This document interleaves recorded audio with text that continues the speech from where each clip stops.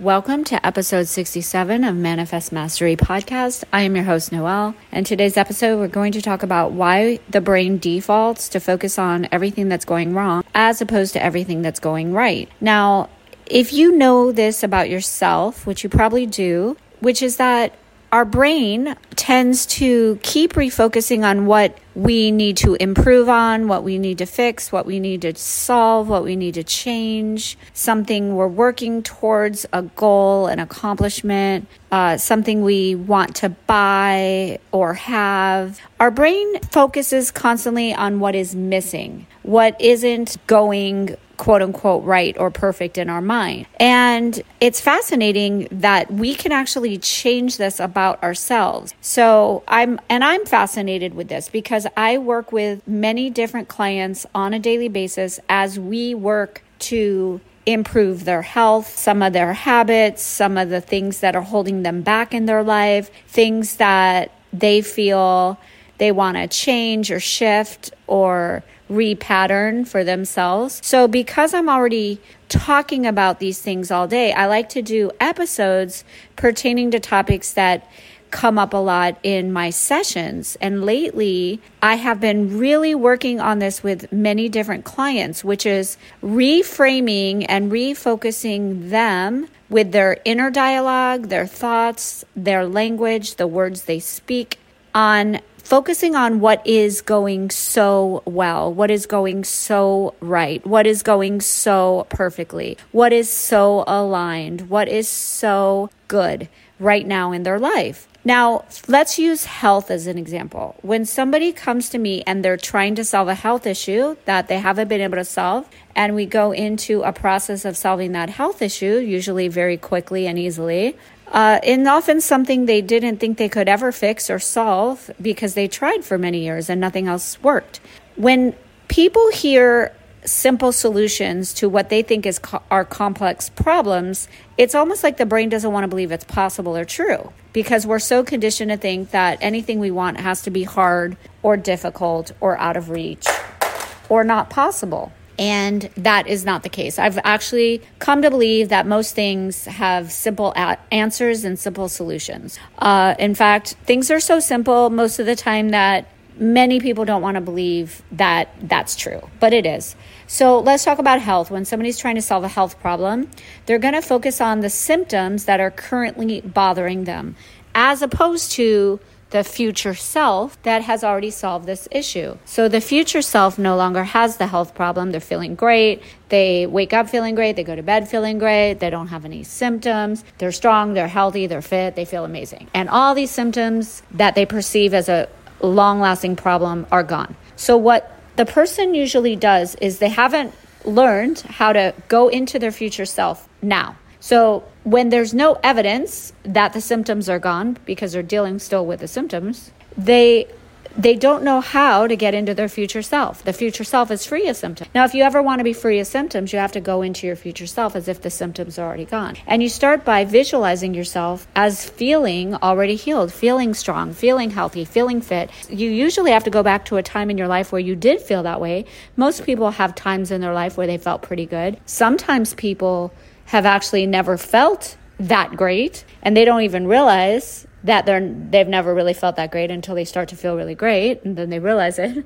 But either way, you can tap into that version of yourself that feels amazing. And if you've never felt amazing, then you can try to imagine what that would be like. And you can try to imagine, having boundless energy, working out, not getting tired, running, feeling very focused and clear-headed, having your moods be balanced, having your appetite be great, feeling fit and strong. And you can imagine, and what would you be doing? Where would you be going? What would you be saying? How would you be acting? Where would you be living? Who would you be surrounded by? Who would your friends be? Where would you go? So these are things to get you into a state of already being healthy. Now you do this while you're still having symptoms, because that is going to train your mind, which will train your cells to already expect and feel the feelings of already being healthy, because soon enough you will be. So you got to prepare yourself mentally. And now your brain and your body will work together to create that result for you long before it's even a reality in your physical realm. And that is just part of the process. So what I do all day long with clients is when they want to tell me about the things that still aren't better or aren't going right, or the things they want to fix or solve, what I do first is I refocus them on all the things that are going right, that already did get better, that are running smoothly, going perfectly well. Like when you wake up in the morning and you open your eyes and you can see and you can get out of bed and you can brush your teeth. And those are little things that everyone takes for granted until you can't do them. And then you wouldn't take them for granted.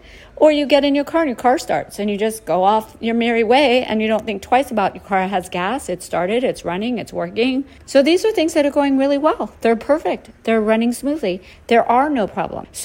But while we wake up, we're thinking of what we need to do, what we need to fix, what we need to solve, something that went wrong, maybe a problem from the day before, something that is really bothering you, maybe an argument you had, maybe money you're worried about, whatever it is, the brain's going to focus on that. So the way we retrain the brain and the body to expect more is to start talking about it, feeling it, thinking about it, and reminding yourself that you already have what it is that you want. And this is very powerful. This is a way to refocus ourselves from focusing on what's missing or lacking or wrong or not solved or we don't have it yet. There's no evidence yet. We get those things by first focusing on what it is we want before we actually physically have it. Feeling and being the person who already has those things. Very often we need to grow into a person through many lessons and experiences before we can even accept something great that we want. So imagine yourself 5 years ago. Maybe there's something you have right now that 5 years ago you wanted and now you have it. But 5 years ago, when you didn't have it, you weren't quite ready to have it if it took 5 years to get it. And the reason for that is because you needed a bunch more lessons and experiences before you could have what it is you want. I mean, this can apply to anything in life, especially relationships, right? Relationships, things, maybe where we live, maybe careers, jobs, positions, businesses, experiences. Lots of things you can apply this to that you may have had it like on a vision board, or you talked about it, or you wanted it years ago. And then you go, I don't understand why it didn't happen yet. It's not happening. It's not happening. Well, probably because you're not quite ready for it like you think you are, or you haven't become the person who's really going to be able to handle or manage what it is when it comes your way. So a lot of people say, I want $1 million, but this is before they've even ever made $100,000. If you've never made $100,000, what are you going to do with $1 million? If you've never managed $100,000 or been able to multiply it or grow it, how are you going to handle $1 million when it comes your way? So this is the train of thought that comes around when you're continuing to focus on what is missing. So today, I encourage you to focus on not what is missing, but what is already here, what is already perfect, what is already lined up, doing very well for you. Focus on those things today. Remind yourself of all the things that are going perfectly well today. And this is a repeating pattern and topic in not only my podcast, but with clients, because I really don't think we can hear it enough. Again, because the brain is trained to default to what's wrong, what's missing, what isn't going well, what we still don't have, what we still haven't created, accomplished, etc. That's okay. A driving force for us human beings is to want something new, better, different. That's okay. That's great. There's nothing wrong with that. It's just very important to bring attention and energy to all that is going right and perfect in this moment. That's how you get more and more and more of these amazing experiences that you're longing for.